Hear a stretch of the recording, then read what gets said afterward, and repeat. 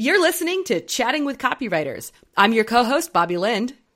And I'm Kimberly Whitecamp. In each episode, we break down the mysteries of copywriting and marketing.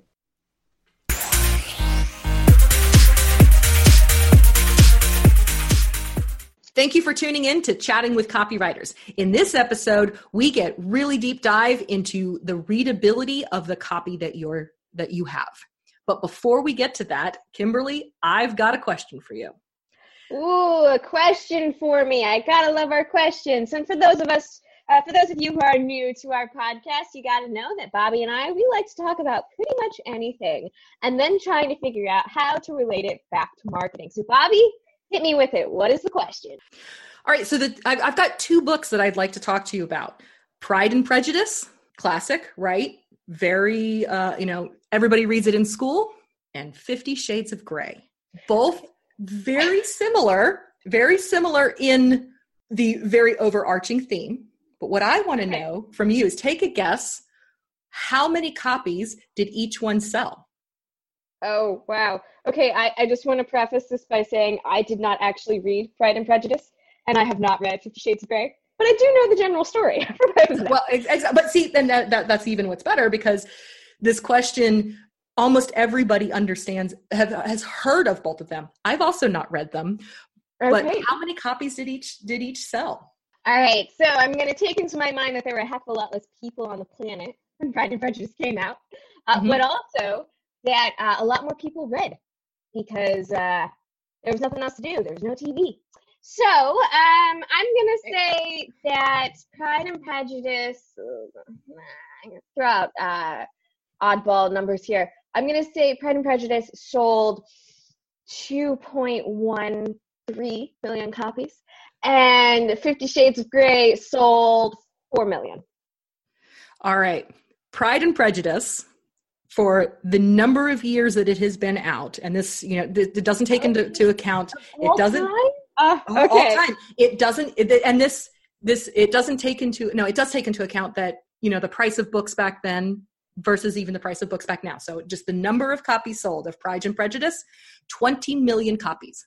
Wow. Right? Which is awesome, especially for a book that has been written as long as it has. 20 million copies worldwide have been purchased on Pride and Prejudice. Okay. All right. So now that you take that into account, how many copies do you think 50 Shades of Grey sold? 50.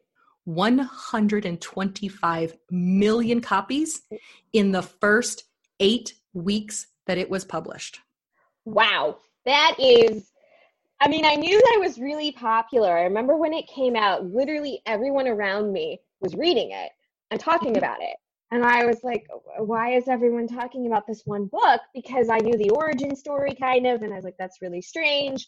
Or even the content and where they went with it. You're like, I don't know. I was like, whatever about the content. I didn't really care. But it was so intriguing to me that at the time, it was still a time when not a lot of people read, right? I knew so many people were like, oh my gosh, I hate reading.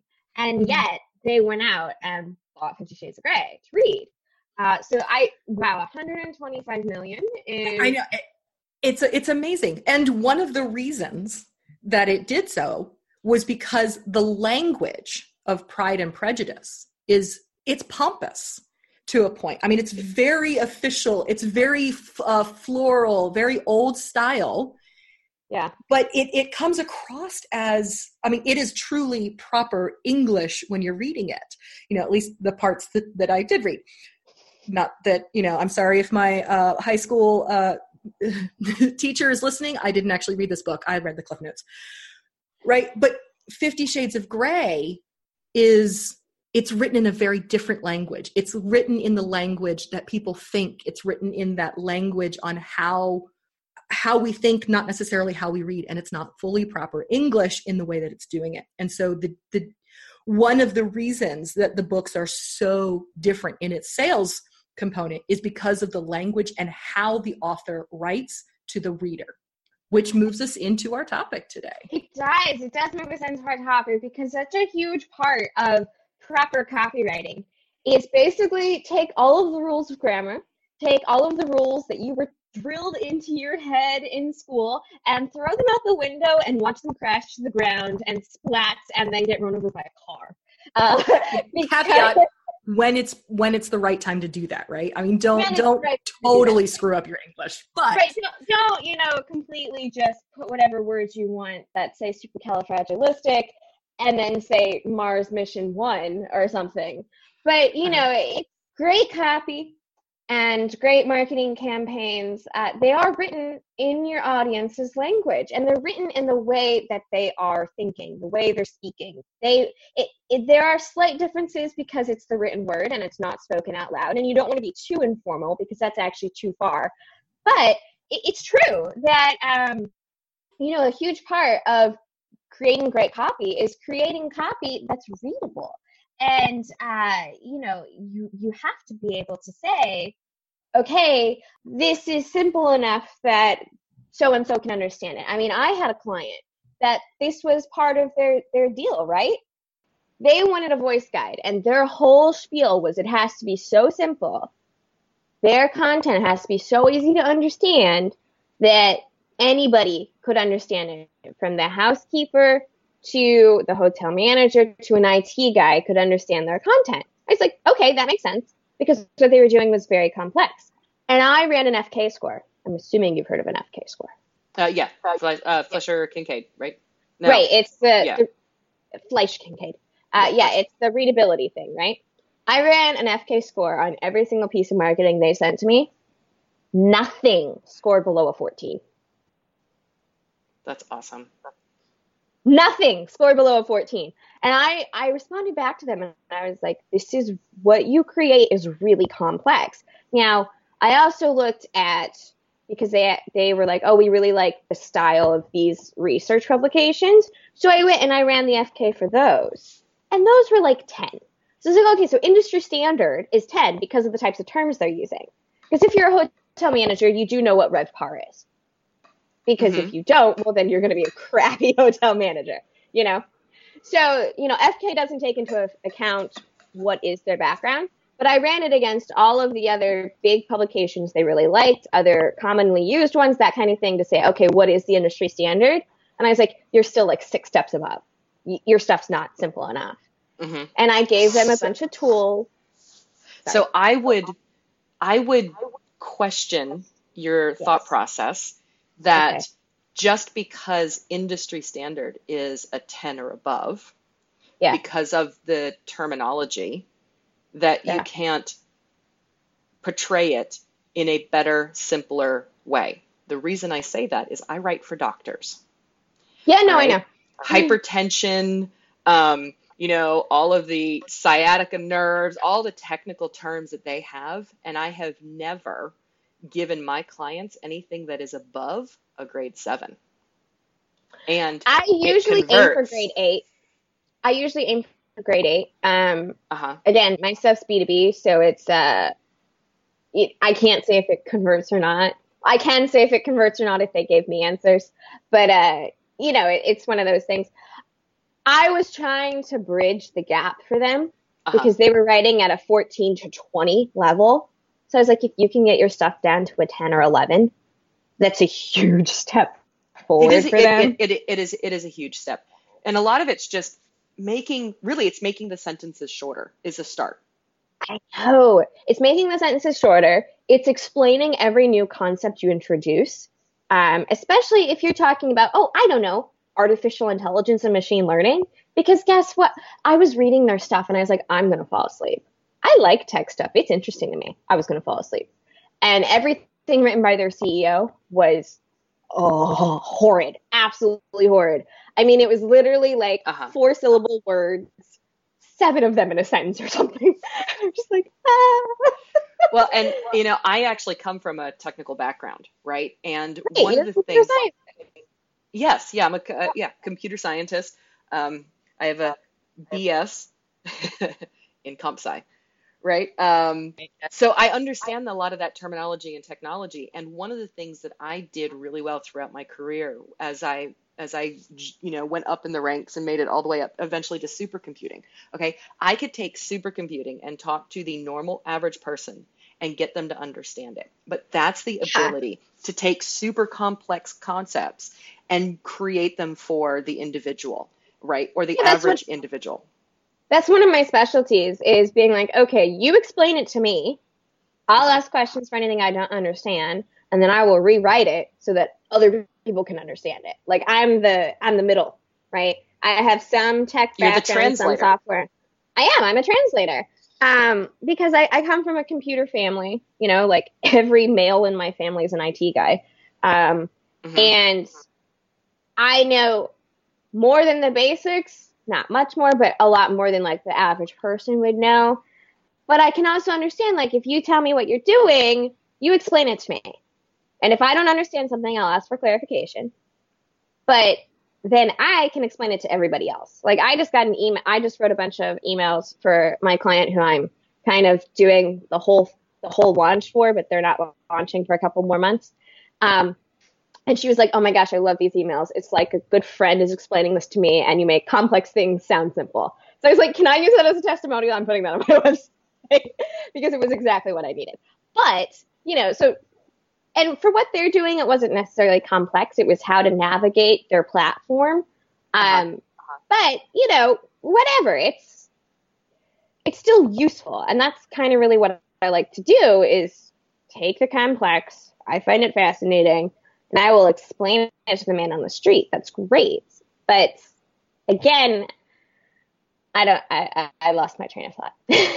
I don't know where I was going with this. Well, but that in and of itself is one of the biggest problems that almost any company has, right? Almost every company out there will try to make what they do sound so complicated. Yeah. That, oh my God, they're the only one that can do this because it's complicated. I'm like, here's the deal. That works for the very smallest part of your sales, right? Yes. You need to set up what you've done, all the time and all the effort and all the education and the reading and the blood and the sweat and the tears that you put in to create your product or service needs to be a part of your marketing. It just doesn't need to be all of your marketing. And in fact, it is the smallest part of your marketing that just says enough to go, I went and did all this work, and that's why you come to me. But because I have now created this solution that makes it easy for you to take advantage of that. And that's then the difference between, oh my God, this is overly complex and I'm going to put somebody to sleep, and it's because I'm so passionate about, you know, the derivatives and the math behind it, and you know, how do I take the calculus that I did a gazillion years of in college to create this amazing algorithm that then can understand the intricacies of Facebook and why it works and all it, right? Look, you can talk about that, but then you say, and I've packaged it to where, you know, the average person is not ever going to get to that level of understanding. And you need to know that, and then say, this is why you need this, because this is why you need it from me, because I did all of this work and I put together a solution that then makes your life easier, right? So sure, you can go and try and get the knowledge that I have. It'll take you 20 years. It'll take you $150,000 to go get the degree, and then 10 additional years of blood, sweat, and tears and trial and error, right? Sure, you can go do that, or you can pay me for the solution that I've created, that I've now named, and it's become this amazing, you know, thing that you now get to take advantage of my named solution. And that's the basics of any kind of marketing. Oh, I know. The big thing for me is, you know, I work with a lot of software companies, and you go to their sites and it's all feature, feature, feature, feature, feature, feature. And it's like, but what does that mean for your client? And they're like, well, you know, it's 4x computing power. Like, well, that's great. Why do I care? You know? And but the system I use, and it's not like an official, okay, I'm not going to say that, but the system I use is all about how to research, how to help find those definitions, and how to help define exactly what people need to know before they're ready to get in touch with you. And that's in a nutshell, a very long nutshell, the concierge conversion method. And also, another big part of it, which I need to come up with a little bullet point for to name it, but another big part of it is being able to talk like an actual human. Because a lot of all of this information and everything, it's all great, But a huge part of what you then do is you give all of this knowledge, you answer all of these questions, but in a more informal way. Bring in customer service back into your marketing so that you are cutting down on all those calls of, I don't understand this, why isn't this working, all of that kind of stuff, because it's built in. You are guiding the people who come to your webpage. You're guiding them to the right path, who interact with your marketing. You're guiding them to the right path. And then you're putting them in that email sequence that continues to guide them along and answers the questions they didn't even know they had, so that they think they've had this amazing experience and they've gotten all their questions answered and it was really easy to interact with you because it's all about ease of use. You know, I just sent out a newsletter the other day. You're on my list, I think, actually. I am, yes. Yes.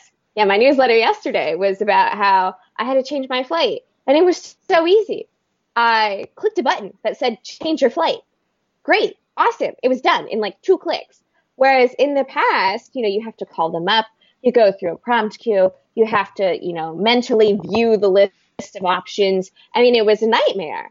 But so many companies make it that difficult to do something that a lot of people want to do. It's hidden somewhere because they're like, oh, well, we want them to know this, not this. And I'm like, that's what they need to know. So that needs to be front and center.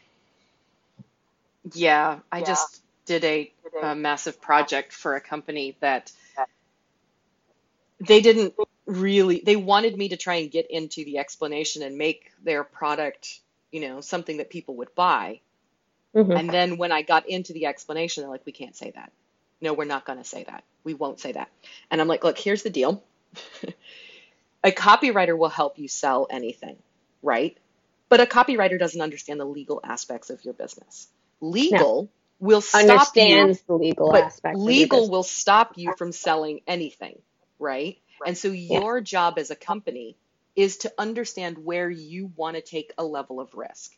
Because here's the deal. If you can say that your product is heart healthy, right? And that's what legal will allow you to say, or it helps support heart health, right? That's the only thing that you're allowed to say. You are not going to sell products by just repeating that over and over and over and over again. Because people want to know how. How does it help? Even if you suggest, you know, even if you go, look, studies have been done by third-party organizations that say this ingredient or this vitamin helps support heart health in this manner, right? You're not claiming that your product does it. You are implying that the ingredients that you use or the ingredients that you put so much time and effort for based on all of that study work that's been done, you're implying that somebody will get some of those benefits. And then you can go, then you hit that legal side that says your results may vary, you know, this isn't, you know, this doesn't always happen. And, you know, you have to balance it with, what do you hear on every health product? You have to balance it with a healthy diet and exercise routine. Consult your doctor before adding anything new into your normal routine. Consult your physician, consult your health professional.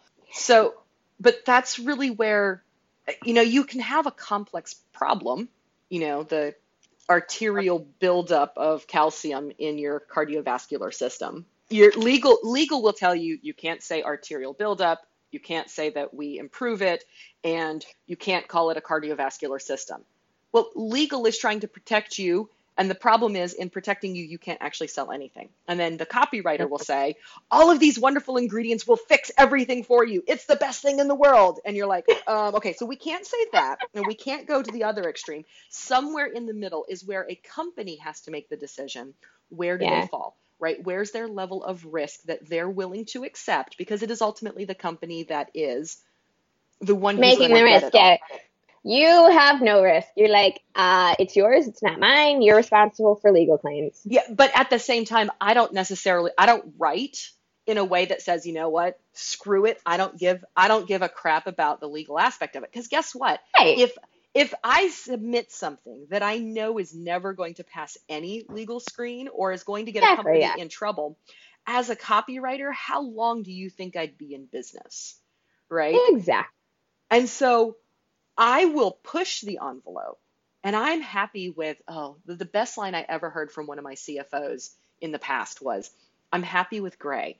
We'll walk in the gray area because gray is up to interpretation, and you then have that opportunity, and a lot of law, by the way, is actually written in very gray, where it can be interpreted in many different ways.